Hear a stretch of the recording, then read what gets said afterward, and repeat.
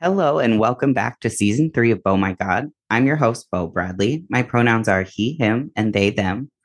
For those of you who are joining us for the first time today, Bo My God is a unique insight into queer culture, history, and current events centered around the perspective of a non binary trans man.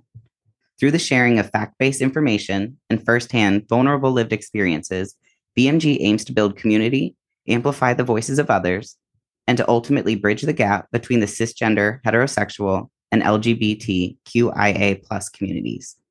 Before we get down to it, I want to recap the last episode for you. So, last time on episode 40, Queer and Overwhelmed, we returned to the queer alphabet to discuss Q is for queer and also touched on how Q is for questioning. We chatted about the history of the term queer, why there's nuance in the meaning and use of the term within the LGBTQIA plus community, and also shared an article from them, which has the perspective of several different folks, I think 9 actually, who self identify as queer on what that term is and what it means to them. So then we dip back into mental health and wellness to discuss some tips and tricks for when you're feeling overwhelmed. We rounded the episode out with a short activity for you to do on your own time to help you manage your own needs and emotions when feeling overwhelmed. If you haven't checked it out, what are you waiting for? Let me take this moment to ask you to subscribe and rate us on your favorite podcast platform. Follow us on social media at BoMyGodPod and on YouTube. This podcast is all about education, community, and visibility. So we need your help to continue to share this platform with your friends, peers, family, and allies, and really with anyone who you think could benefit from the content. So what are we going to talk about today? Today, we have special guest and friend of mine, Amanda Ramirez, whose pronouns are she, her. Amanda works in HR for a tech company, is on the board of directors for Cheer Seattle, and also is a Cancer. Amanda, I'm so excited to have you here. I am so excited to be here. Thank you again for taking me up when I said, "When do I get to be on your podcast?" Of course, how could I not? So, to jump right into it, we're going to start out discussing what it's like as a queer person to grow up in a religious household as a part of an LGBTQIA plus history segment. This is a portion of the podcast for all individuals to learn something new about real history that they may not have been exposed to before. It can include firsthand lived experiences, historic incidents as recounted, and more. So, Amanda, I also grew up in a religious household, and my relationship with religion has changed drastically over the years. And so I'm really fascinated to have this conversation for you. So thank you for suggesting the topic. And I guess just starting at the beginning, if you're comfortable, if you could just kind of share some background and maybe your first memory of religion and why it stands out to you. Yeah. So I feel like my first memory of religion, I was just really young, and this one always kind of comes back to me. I just remember being maybe like 3 years old and just sitting in the church and watching all of these people around me just, sing and do gospel. And there were people crying and there were people talking in tongues. And I remember just thinking, what is going on? Like it all felt so theatrical to me. And that's really like the first memory that always comes to me when I think of like my first exposure to the fact that my family was very religious was me thinking like, am I in a play? Like it was, yeah, it was really, it's a very vivid memory from a young age. Yeah, I also think it's super relatable though, because it is very theatrical. There's Yes. there's like how you prepare for the different seasons and the different I don't know. I don't even know where to start with that, but there's a lot that's very like theatrical and performative about it. Yes, definitely. Mhm. So, how religious is your family? Can you share some of that background? Yes. So my family is like generational religious. It's been like passed down. So my grandmother on my mom's side was a reverend, and my mom is now a reverend. She just got like, I don't know, sworn in. I don't know if that's what it's called, but she like did the whole thing. So she's like ordained now. My dad is a deacon of the church as well. So we're very like I say we because I grew up in it, but they are still very much associated with the church. And yeah, it's been a huge part of their lives. Do you think that their participation has like deepened with time, or has it always kind of been this? No, it's definitely deepened with time. From the time that I was like born until maybe like 8 years old, it was regular. And then there was a large amount of time where they kept their faith but almost stepped away from it. And then I would say within the last maybe 15 years, they've really just reconnected to their faith, and it's a part of everything that they do in everyday life. Yeah. It's kind of like one of those things I feel like where once it seeps in, it takes over everything. It does. And that's one of the it's one of my hardest things with them because my mom will make little jokes and she'll be like, "Oh, thank God we found a parking space." And I'll be like, "Why don't you thank me? Because I found the parking space." So I have a lot of sarcasm with just how much it seeps into daily life. Yeah, that's so fair. And so then, how has this affected your relationship with your parents? It's been hard. Yeah. There was a moment in time, I would say, for about a 4 year period where my contact with them was very minimal. And I just kind of went off and did my own thing in life and didn't want anything to really do with them. And then I kind of came down to this point where I realized it was a little bit lonelier not to have them. So I almost did an ultimatum of like, I'm either going to go away forever or we're going to figure out how to have a relationship with each other. And that means that you can't talk to me about joining a church every time I come over. And so we really had to work on our relationships. And granted, most of that came from me. It was kind of me throwing my hands up and going, okay, fine. Like, how do I make this relationship work? Because as odd as it might sound to some, not having them in my life would be worse than, having them, even though we do not see eye to eye on many things. They're still my parents, Oh, you know. absolutely, for sure. Yeah. Which Yeah. I struggle with a lot. Oh, yeah. And like setting boundaries is so hard with anyone, but I feel like with your parents, it's like especially difficult. It really is. And like I've had to go to intensive therapy in order to understand those boundaries because I feel like for the most part, I'm still stuck in that like honor thy mother, honor thy father headspace. And I feel like I want to make them proud so bad that I've like chipped away little pieces of myself. And so, probably within the most recent year, I've learned that boundaries are okay and how to set them because for the most part, I never did, Yeah. Yeah. you know. Especially when you are growing up as someone who feels like you can't set boundaries or Yeah. have respected boundaries. Yeah. It's odd that I always felt rude or like I was the mean one for, you know, wanting to set those boundaries and wanting to not just credit their faith, but just, I didn't want it to be every single topic. And I felt like the rude one when really I was the one being bombarded with faith consistently. And so it was me realizing that the effort needed to come from both ends. It couldn't just be me making all the personal sacrifices. Oh, absolutely. Yeah. Especially like it's just not sustainable over time. But I Mhm. also am intrigued that you use the word proud because, like, in thinking about my experience with religion, it's something that I've always used to try and make my parents proud.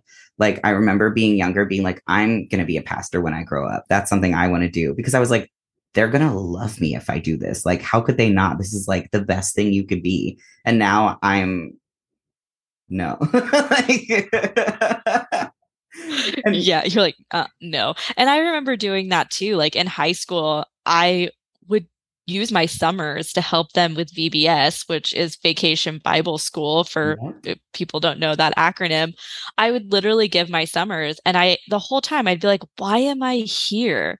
Like, I don't believe in anything that's happening here, but oh, that's right. I just really want my parents to love me. So I'll be here. I mean, they did. My parents Right. aren't terrible, but they love me more, like be the Right. perfect child. Right. You wanted to be the best you could be in their eyes to earn like that. Yeah. Feel Yeah, that. exactly. And to be the best child was to be a holy child. Yes. Yeah. Yes. And everywhere that I like moved to, at first I was like, okay, I have to find a church. And I would like go. Like I lived in Florida for a little bit. I went to church for a little while and I was like, just no, nope, not for me. Then when we first moved out here, I was like, you know what, Rose? I think I'm gonna reconnect to this. I think I'm gonna try this out one more time. And I went one time and was like, no, like why am I still forcing this? I've like shed all of these other layers of rules and things that I thought I had to live by, that once I got rid of them, I was like, oh, okay, I feel so much better now. And this is just like another one. Yeah, it's such a nice weight to lift. I lifted it so long ago, but I still have like that residual shame sometimes. And I'm like, where is this coming from? And I'm like, oh, that's right. It's coming from them. Right. And I think too, something else you said, it comes back to the idea of like you felt like you were the one doing something wrong. But I feel like it's because a lot of religions look at this idea of like you are the sinner, you are the one who does wrong, you have to do what's best for this god or this whatever, and this is how you do everything that you need to do, versus like, no, you need to make sure you're okay, you need to make sure you listen to your needs and your own body and your own, yeah, there's like no autonomy. There really isn't. Like, I don't even call my mom anymore when I'm going through something. If I'm like, oh, I'm so stressed about work or my anxiety is really high today, I won't call because the answer is always, well, if you got closer to God, your anxiety would go away. And I'm like, it wouldn't. It's clinical. Like, and like, or the same about my depression. She'll be like, if you found the love of God, you'd be fine. And I'm like, no, because they said it's chemical. So like, I need to be on my medication. So like, I don't even call her anymore just for those types of things because her answer will always be the same thing. Right. And I've learned that. So now I'm just, yeah, I It's not the can't support you're hear, give looking it to for. God one more time. Yeah. So I just don't call for those things. It's so funny because when I named the podcast, there I had a couple friends that were like, so is this religious? And I was like, no, no, not at all. And so for a while there was like this running joke between a few of us of like anytime I talked about religion or anything like that, I should be like, it's oh my gosh. Oh my gosh. I like that. I don't know. Oh, this is our religion. Preaching the trans and gay agenda, one Exactly. 25-minute episode Exactly. at a time. And we need pamphlets and we'll go around to like people's houses. Be like, can you hear the word of oh my God? It'd be perfect. All of the different like cult documentaries on Netflix are flashing in front of my eyes. I know, right? We're gonna be the next one. Oh gosh. So, how has religion shaped your identity? Or do you think it's played a part in it? I definitely think it has played a very big part in it. There are parts of religion that I do keep with me because I don't directly associate them back to religion. Like the whole, like, treat others as you want to be treated. I take into every day of my life. I do think a lot of my empathy comes from growing up in the church and being, preached that. But I don't directly correlate it to religion because I feel like religion has shown me that not everybody follows that. I feel like in religion, it's more common to not be kind to others.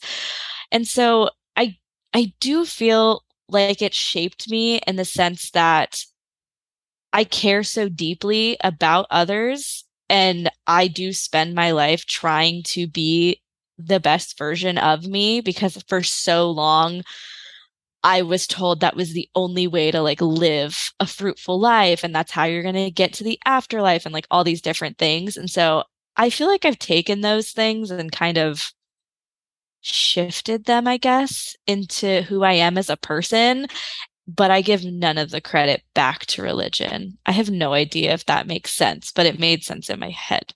It does. It's like these are Okay. like the morals and the ideals you grew up with, and they make sense to you, and some of them resonate with Yeah, you. some of them. Yeah. But you're not like blindly like, yes, this one thing has given me every single thing in the world, and everything goes back to this one thing. Yeah, definitely not, because I just don't think that's the way the world works. Not at all. So, how would you mind sharing your coming out story? Oh, yes. I know, sorry. I was gonna Oh, lead into it, and I was like, just gonna ask. rip the Band-Aid. Yeah, so I came out very young, and by very young, I think I was like 3 or 4 when I Wow. told my parents that I had just a cute little crush on this girl in my Sunday school class. Like, I didn't even know what a crush was at that point, but I told my parents, like, oh, she's just so pretty. Like, I was enamored by, this girl, and that's when I kind of started to feel different, I guess. And I was so young, but it made sense to me in the moment. And they kind of played it off like, oh, she's just a little girl. She doesn't know what she's talking about. She, probably just likes her as, a really good friend.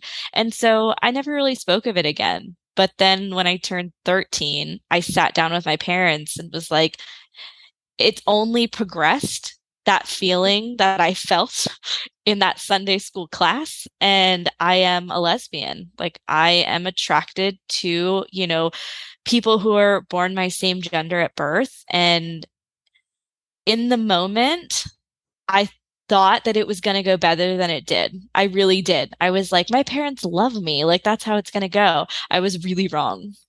Um, they did not take it well. They said some things that I'm still going through therapy for. Um, and that immediately kind of led me into realizing that religion was more important in our family than being your authentic self. And so, yeah, they flipped. Um, they kind of came together as a team and made it known that this was a phase. And if it wasn't a phase, they were going to make sure that it was. Oh no. Yeah. So it didn't go good. I have to put humor on it. Yeah, no, that's so fair. It's Yeah.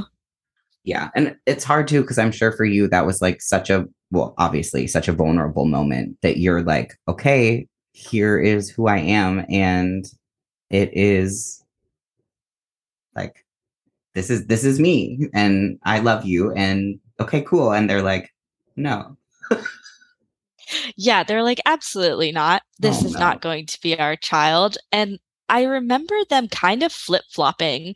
Like, I remember when I first came out, it was like a hard no. The world ended. And then my dad would be like, actually, I'm okay with this. While my mom would be like, absolutely not. And then they would flip. Like, they were never on the same side until they finally were. And that's when it got really bad. But I do remember them just like flip-flopping and like, I also remember being told, like, well, fine, it's okay that you're a lesbian, but don't be one of the boyish ones. And me being like, okay, like, what does that even mean? And so what did I do? I cut all my hair off nope.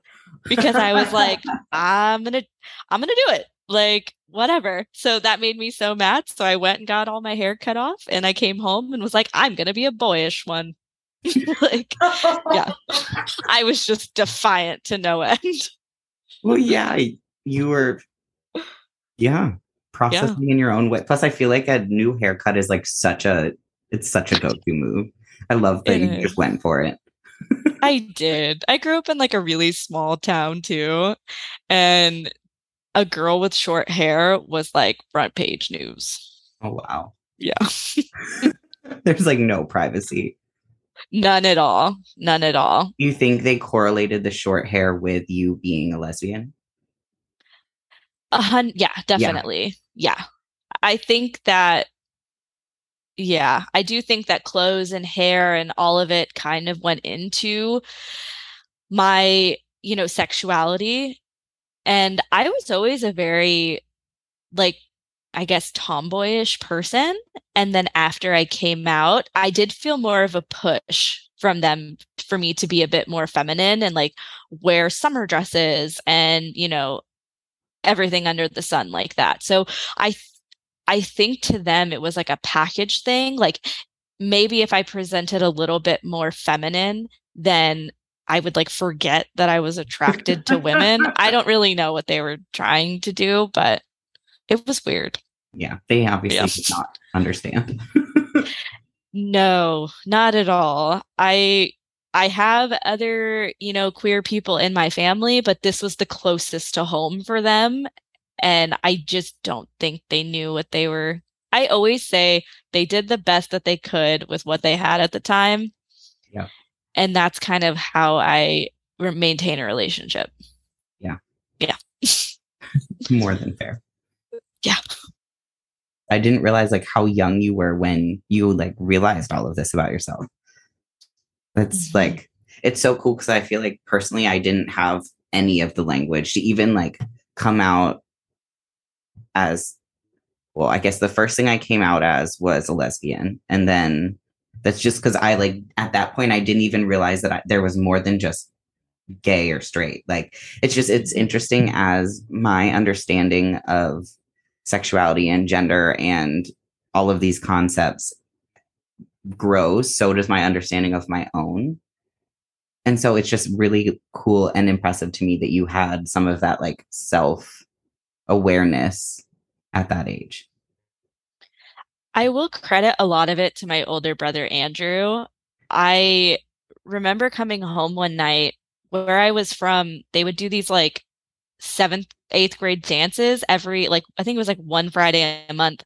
And I remember I went to one and I came home and I told him that this girl had asked me to dance. And I was so nervous and my palms were sweating and I thought I was going to throw up. And I told him, like, I don't get why I'm so nervous. Like, I can dance with my guy friends and just goof around and I'm fine. But she talked to me and I nearly ran out of the room. And my brother so nonchalantly looked at me and said, well, you're probably a lesbian. And I was just like, I'm a what? And I remember like, because I hadn't either. I'd only heard of, gay. That was the only word. And so I thought that was all encompassing. Yeah. And I remember just how nonchalantly he said it. And I kind of was like, wow, okay. And he's like, it's cool if you are. And like he didn't care. And so I think he kind of opened that door for me to just be like, yeah, like I'm a lesbian. Like mom and dad, I'm a lesbian. Like he just very much, I don't think without him, I could have went through everything I did and made it out the other end because he really kind of was just my rock in knowing that there are people who are just like, oh, you like the color green? Cool. Like that, it was exactly Yeah. like that. Yeah. I had a little bit of a shock with that when I moved here because when I first started, so I worked as a firefighter EMT in Pennsylvania and stuff like that. And then I came here and started working in the same field, but in an office setting. And so it was like a culture shock to go from people like instantly making like disgusting ass jokes or like sexual innuendos about my relationship or my sexuality. And they would just be like, you have a spouse. And as Rose and I both have changed, have come into our identities since then. So at the time, we both, like, even when we moved out here in 2018, we both thought we were cis female lesbians.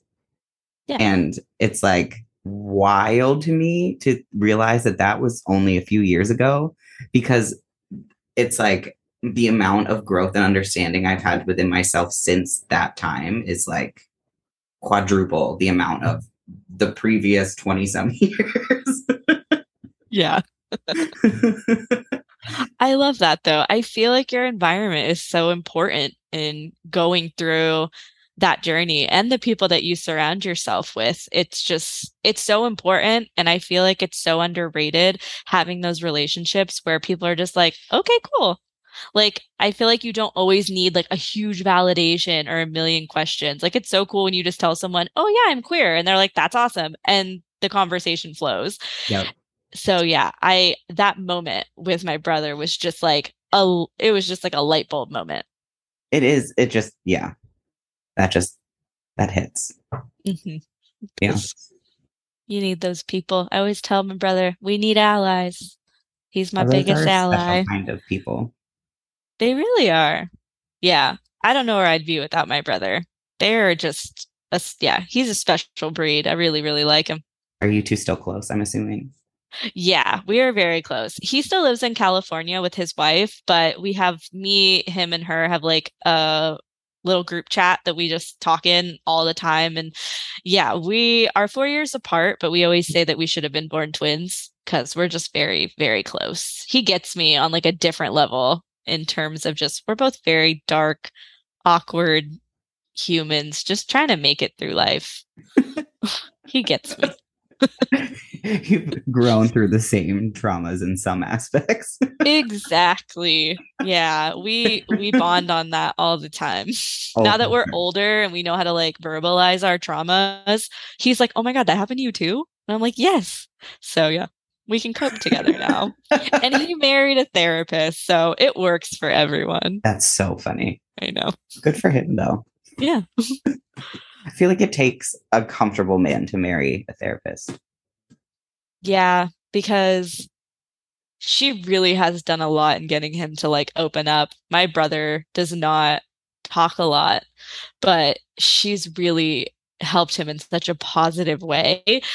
But he's also just like this gigantic, sweet, loving teddy bear. Like, he's the cutest. Like, he's the most proud, self-proclaimed feminist you'll ever meet. And he's just adorable. I love him. Love that. Do you think there's room for queerness and religion to intersect? Ooh, I do. I very much do. I feel like when I look at religion, there are, I feel like, good parts of it. I think we as a people have made religion so negative and so bad. But I just feel like religion, it doesn't have to be, you know, a man in the sky that you give everything to. Like, religion is whatever you believe in and whatever, works for you. And so I do believe that there's space for them to intersect. I have many queer friends that, are religious. I th I feel like it's just a personal journey and finding the religion that, works for you and the safe space that works for you. And I have done a lot I've done a lot of self-work in trying to not make religion inherently negative. And so while it does not intersect for me, I want to be open and respectful of the fact that it does intersect for others. My experience has just been inherently negative, and who I am as a person doesn't believe. But yeah, I do think they can intersect. And more power to you if you do. You're stronger than I am. I really like how you pointed out about how it's like individualistic for every person to have kind of what works for them.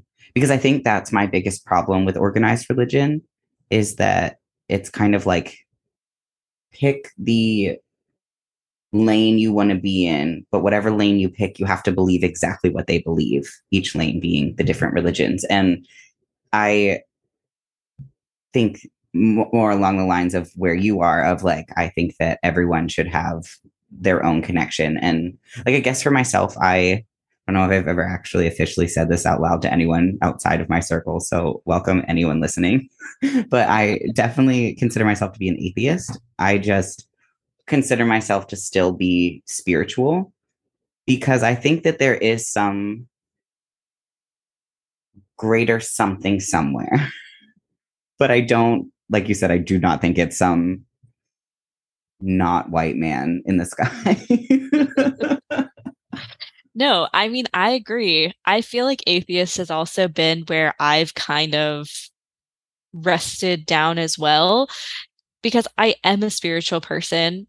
I do believe in the universe. I do believe there's a higher power. I do believe there's more out there, that there's something, there's some kind of pull, but I don't think, yeah, it's a dude sitting on a cloud judging my every move. That's not where my brain goes, but I pray, but I'm not praying to a God. I'm praying to the world. I'm praying to the universe. Hell, I'm praying to whoever will listen. And I don't quite know what that is, but it's just, I don't know, the energies and everything around me. And you don't have to answer this if you don't want to, but do you think you'll have kids someday? And if so, do you think you'll share any sort of religion with them, or would you just? So, no, Okay. Erica, my partner, for Mhm. those listening, we both know that we are not having children. Okay. We, I've known my whole life. They have come to the realization in, the recent, I would say, years. So, no, absolutely no plans of kids. And so, therefore, I don't have to worry about passing that along, which Oh, there you is go. very exciting. The generational trauma stops with me. That's where Yeah. we're going. Yep. If you can't hear that, there were snaps. There were many. Like, did you Yeah. see that school in Louisiana, the high school in Louisiana, who sent like over 2,000 high school seniors to what was supposed to be a job fair, and it turned out to be a anti-LGBTQIA plus service at a church? I did. And for those that are listening, you couldn't see my huge eye roll. Ironically enough, Erica told me about this like 2 nights ago when we were sitting down for dinner, and my blood just boiled. Um, I I just couldn't believe it.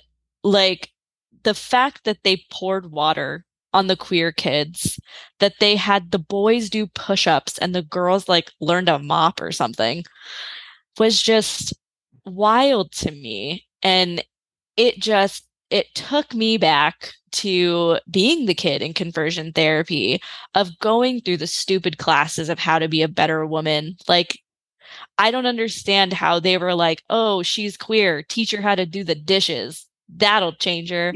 Like, I don't understand at all. So, yes, when Erica told me about that, I almost couldn't talk about it in the moment. Like, I needed a minute, because just oh God, I just can't imagine what those parents were feeling, and just the trauma that the queer kids went through, that what seemed like so insignificant to the assholes, if I can say assholes, that planned that day, is going to sit with those children for the rest of their lives, because it only takes a minute to just get a very traumatizing moment. And so, yeah, Without oh, a doubt. don't ever let me go to Louisiana. I don't know if there are many reasons to. Me either. Sorry, Louisiana. I know. Uh, No hate. No hate. no, but seriously, I don't. There's like so many things that come to mind with that, and part of it is I just don't understand how they like. Why did you trick them? Like, why you like knew what you were doing? If you're sending them like this false advertising, like permission slip for parents to sign, that is like, here's a job fair where you can learn these skills and whatever else it said that didn't at all lean towards religion. Yeah, And it was a public high school, I think. yeah, just the absolute just balls of those people. Like, I can't think of a better word. Just like the absolute courage of those people that organized this. Like, yeah, let's kidnap over 2,000 children and send them to a church and traumatize them. Like, it just doesn't, I I don't get people's mindsets. It I sometimes forget, because I've been very fortunate to grow up on the West Coast, that there are just so many unkind places. And yeah, I grew up in a very red, town in the West Coast, but never anything to this point. And so it just makes me so sad for all of the queer children that are, in places like that. Oh, it just makes me so angry. Yeah, it's terrible. And I hope that, I mean, I know that the statistics probably aren't as optimistic as I am, but that at least some of those kids had supportive households to go home to like debrief about this. Cause I know there's some that went home and couldn't say anything. And I can't even imagine. Yeah. Yeah, just the sadness behind having a day like that and then going home and maybe having the understanding that the two people that are supposed to protect you maybe believe in what happened or agree with it. That's got to just be such a polarizing feeling. Yeah. Because I've been there. I remember going home from my conversion therapy sessions and trying to tell my parents what was happening, and they agreed with it. They agreed with what was being told, and there's no lonelier feeling than telling the people that are supposed to protect you, and then they don't. It's like, where do you go from there? So how did you get into conversion therapy? Like, how did that come about? So it started with the pastor at the church that we were originally at. My parents went to him and basically told him what happened. Our daughter came out. You said that she is, attracted to the same sex, and he basically was like, "We'll set her up for like a counseling session with me." Like it was essentially like sitting on the couch therapy session, but it was with a pastor. And I would go a few times a week, and calling it therapy is very loose because I barely talked. It was pretty much him just telling me, like, if you don't fix this, if you don't change, you're going straight to hell. You're never going to see your parents again. You're never going to see your brothers again. He would like use my love for my brother to be like, oh, well, your brother's in the Christian faith and you're not. So you'll never see him again. Oh my God. Yes. And then it kind of just progressed because I was not buying it. Like, I wasn't the kid that was like, oh my God, you're right. Let me go to more church. I was like, no, this is not, you're not correct. And so then it kind of went into I had to always be at the church. Like if I wasn't at school, I was at church. And then also just like literally in their words, like learning how to be a better woman, like getting me ready to be a wife essentially, which again, I don't get how that goes together. Like I don't get how me cleaning a house is going to make me any less like queer. Like I can be a good wife for my, non-binary partner. So like thank you. They're very appreciative of the fact that I can now clean a house really well. So it just it all backfired. And then, they wanted me to just like have more organization in life. So I was essentially like partnered up with like the Sunday school teacher and I became like her administrative assistant pretty much. And so they just kept me in the church at all times. I continued going to these weekly therapy sessions. Then I would go to these like group therapy sessions where we would, learn different tasks. And at one point, they made us write a diary log of every explicit thought we'd ever had about somebody of the same sex. Like, as we felt them, we had to write them, and then we had to read them in front of everyone and essentially be shamed. And it was just the worst time of my life. And I eventually just stopped telling my parents what was happening because I figured they knew everything. Like, I went to them in the beginning, they said nothing. And so I eventually just stopped saying what was happening. But when I got old enough to drive, I simply just stopped going and I did not step foot back in a church. And I have not until this day. Yeah. Yeah. It was very hard. It led to me being a very disastrous adult because the way that I kind of saw it was no matter how I lived my life, I was going to hell because I was queer. So then my mind was like, let's live it up. Like, if we're going, let's go with a bang. And it kind of took away any sense of self-worth because it was like, well, you're a terrible person. So Yeah. be a terrible person. And it stuck with me for so much longer than I thought it would. Yeah. It was hard. It sounds extremely hard. And I'm so sorry that's something you've had to go through. Yeah, it was it was rough, and I hate the fact that there are worse versions that people are still currently going through. The fact that it's still a practice that can legally happen makes me so angry because there are even worse versions. I'm always so thankful I didn't get like electric shock therapy, which is used. Yeah. It's just, yeah, to make a group of kids sit in a room and talk about their sexual thoughts and desires is just never okay. No, not for any child. No, not for any child, not for any sexual orientation. It doesn't matter. I mean, Like, honestly, I don't think that's okay for any human. no, never. And this was a room of like 12 to 15-year-olds. Yeah, Like, that's it's, mortifying, especially at that age when you're just like even learning what your own hormones are like. yeah, You don't know anything about that. You're exactly. 12.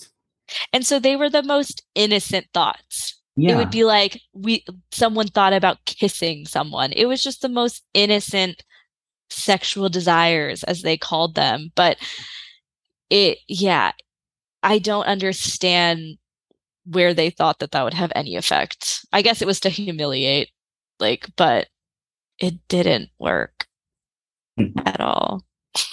That's good it didn't though. Like I'm glad that you were strong enough in yourself to just be like, fuck this shit.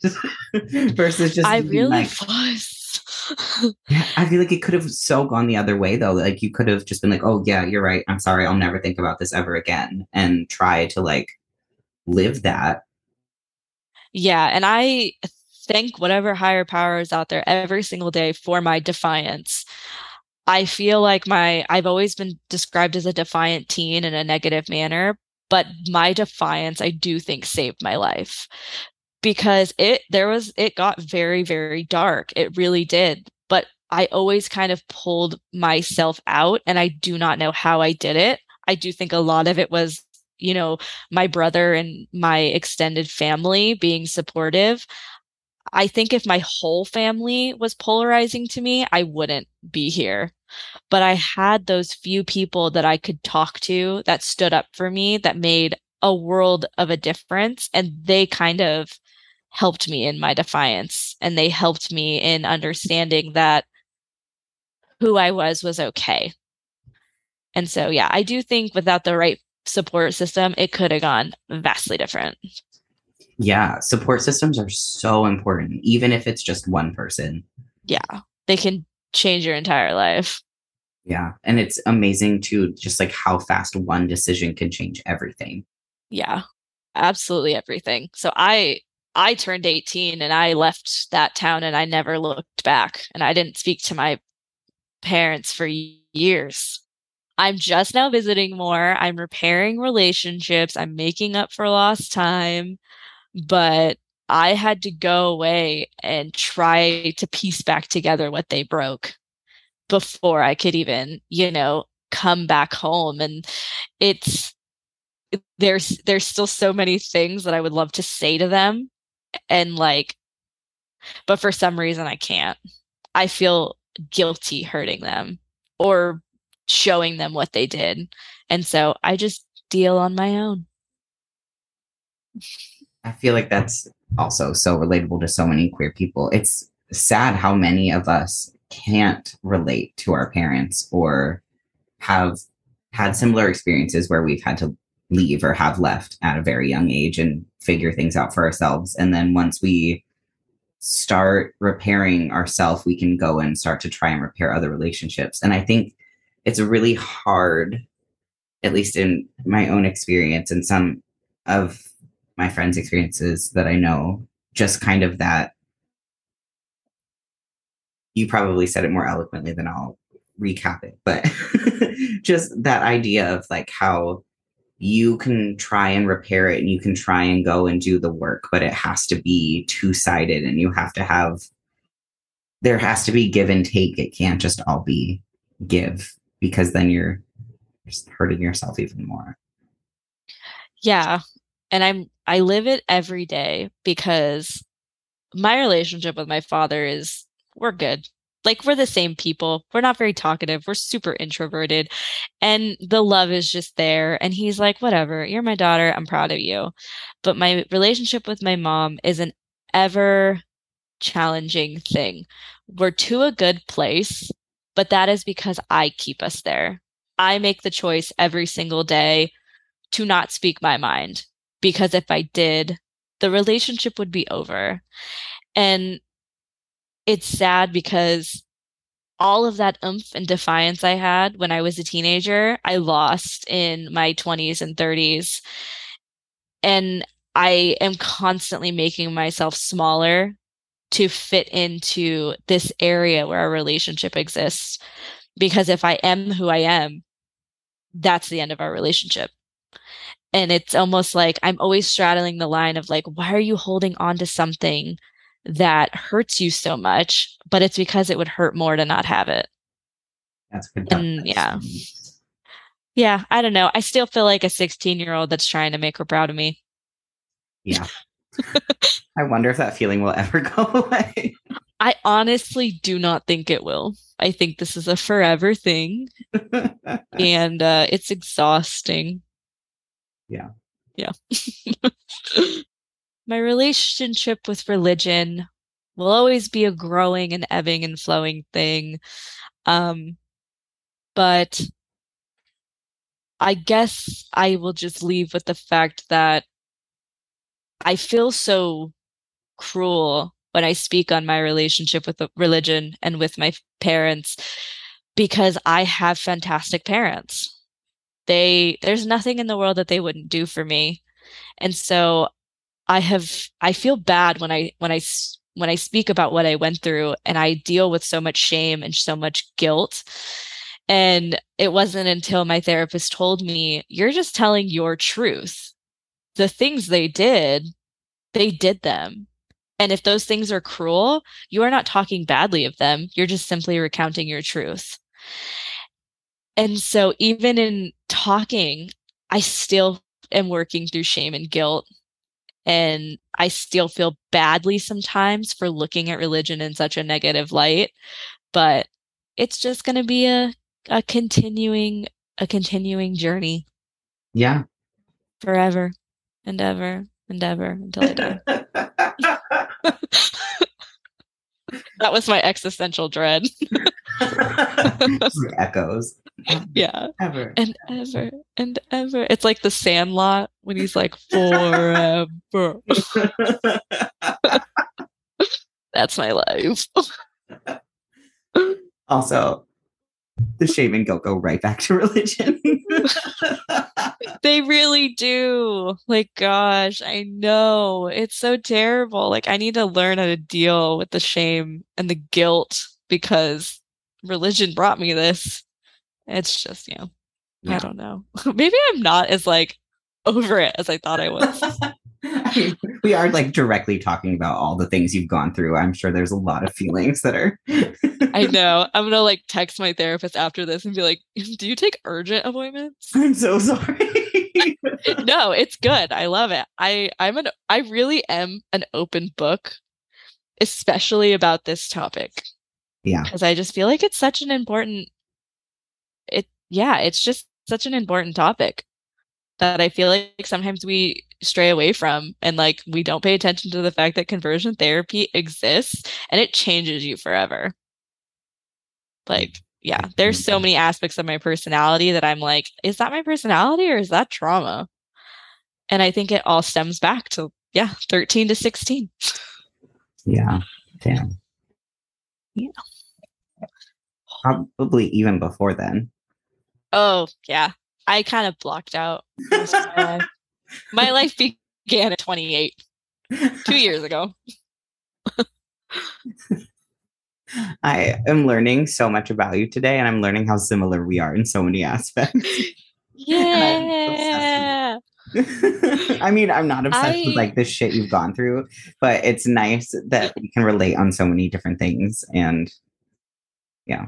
And it's also, I think one of my favorite things and qualities in friendships is looking for people that I also know that they're like doing work within themselves and they're like being the best them they can be. And it's fun to see that growth in the people you care about.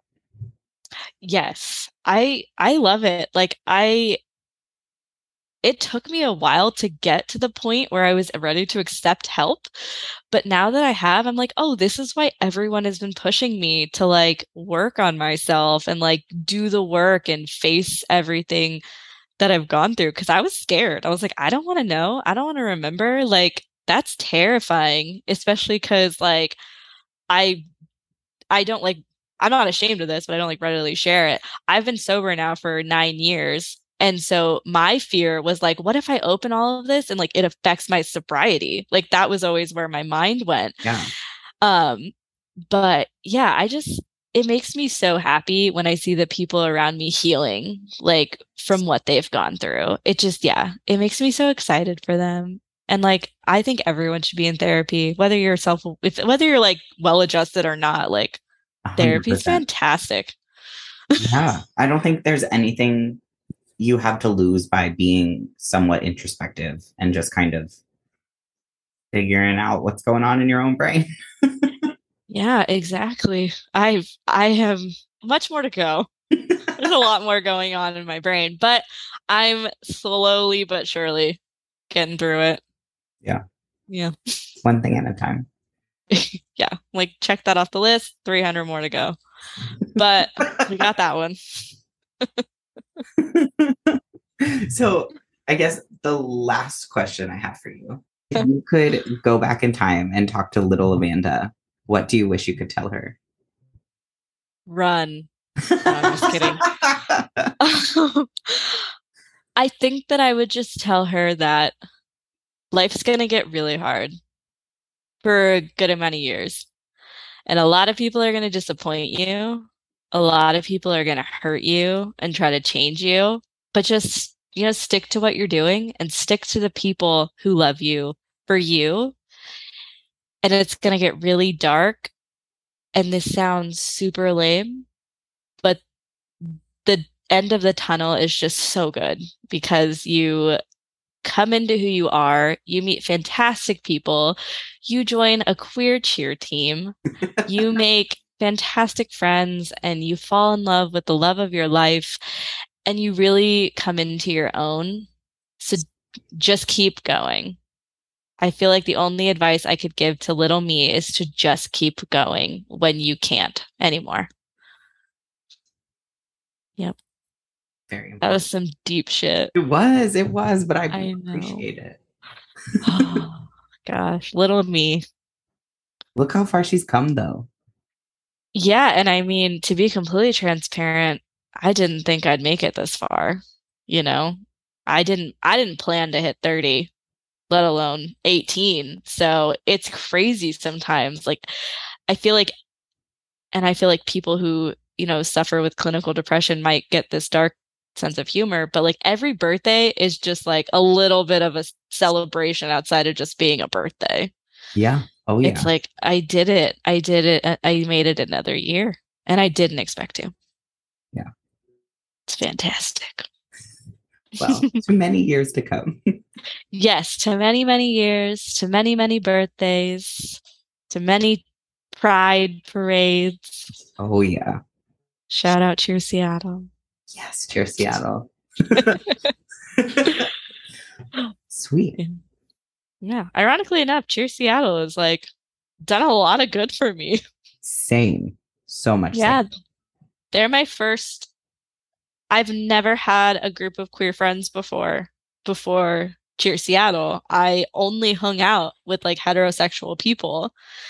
I like I revoked the queer community. I think it was like a little bit of like internalized homophobia, maybe, but I was like, I separated myself from it. And like now being in Cheer Seattle, it is so important.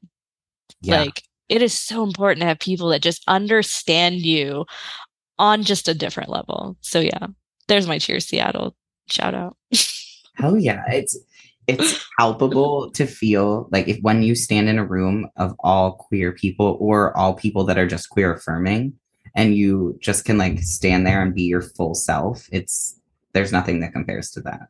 There really, yeah, there isn't. And like, I'm not I'm never the loudest person in a room, and I do not make friends very easily, but I feel like I'm starting to open up and become a little bit more of who I am and kind of be myself. And it's really nice to have like what feels like a family, like Yeah. all these people that you know would be there for you in a second. Yeah. It's fantastic. Yeah. Yeah. Love it. Thank you again. This was awesome. Yeah, thank you. This was Yeah. so fun and also really healing, I think. It was. It definitely was. It's good. It's good to put it out there. I feel like I shy away from talking about this because, again, it paints some people in my life in a very negative manner, but it's my truth, Yeah. you know? Yeah. And I gotta own that shit. Hell Not to yeah. mention, they'll like never hear it. I don't even think they know what a podcast is. I doubt my podcast is on the top of their list. They're unless like, we listen every week. unless the God part confused them. Yeah. They're like, oh my God, oh my God. Yeah, probably. Well, folks, it's time for today's affirmation. As you know, we will be ending every show with an affirmation because we often, as queer folks and humans in general, do not give ourselves the chance to feel our full potential, feel empowered, and feel like we're quite enough. Well, you are, and I'm here to remind you. And so this one goes, please repeat after me. My partner does not define my sexuality. Only I have the power to define myself. Identity is fluid. Okay, one more time. My partner does not define my sexuality. Only I have the power to define myself. Identity is fluid. All right, y'all. That's it for today's episode of Oh My God. Thank you so much, Amanda, again for joining us and for being so vulnerable and open and honest about your experiences from a very young age. And just, I admire you as a person and as a friend. And I'm so glad we got to have this conversation. And I appreciate you talking about this because not only is it going to help others, but it helped me too. So thanks for that. And like she said, don't forget to check out Cheer Seattle. And also, don't forget to rate, subscribe, and follow along for more of your favorite queer and trans content. We're on most social media platforms at Oh My God Pod. Check us out at www.bohmygod.com, where you can find out more information. So thanks. Love y'all. We'll catch you next time.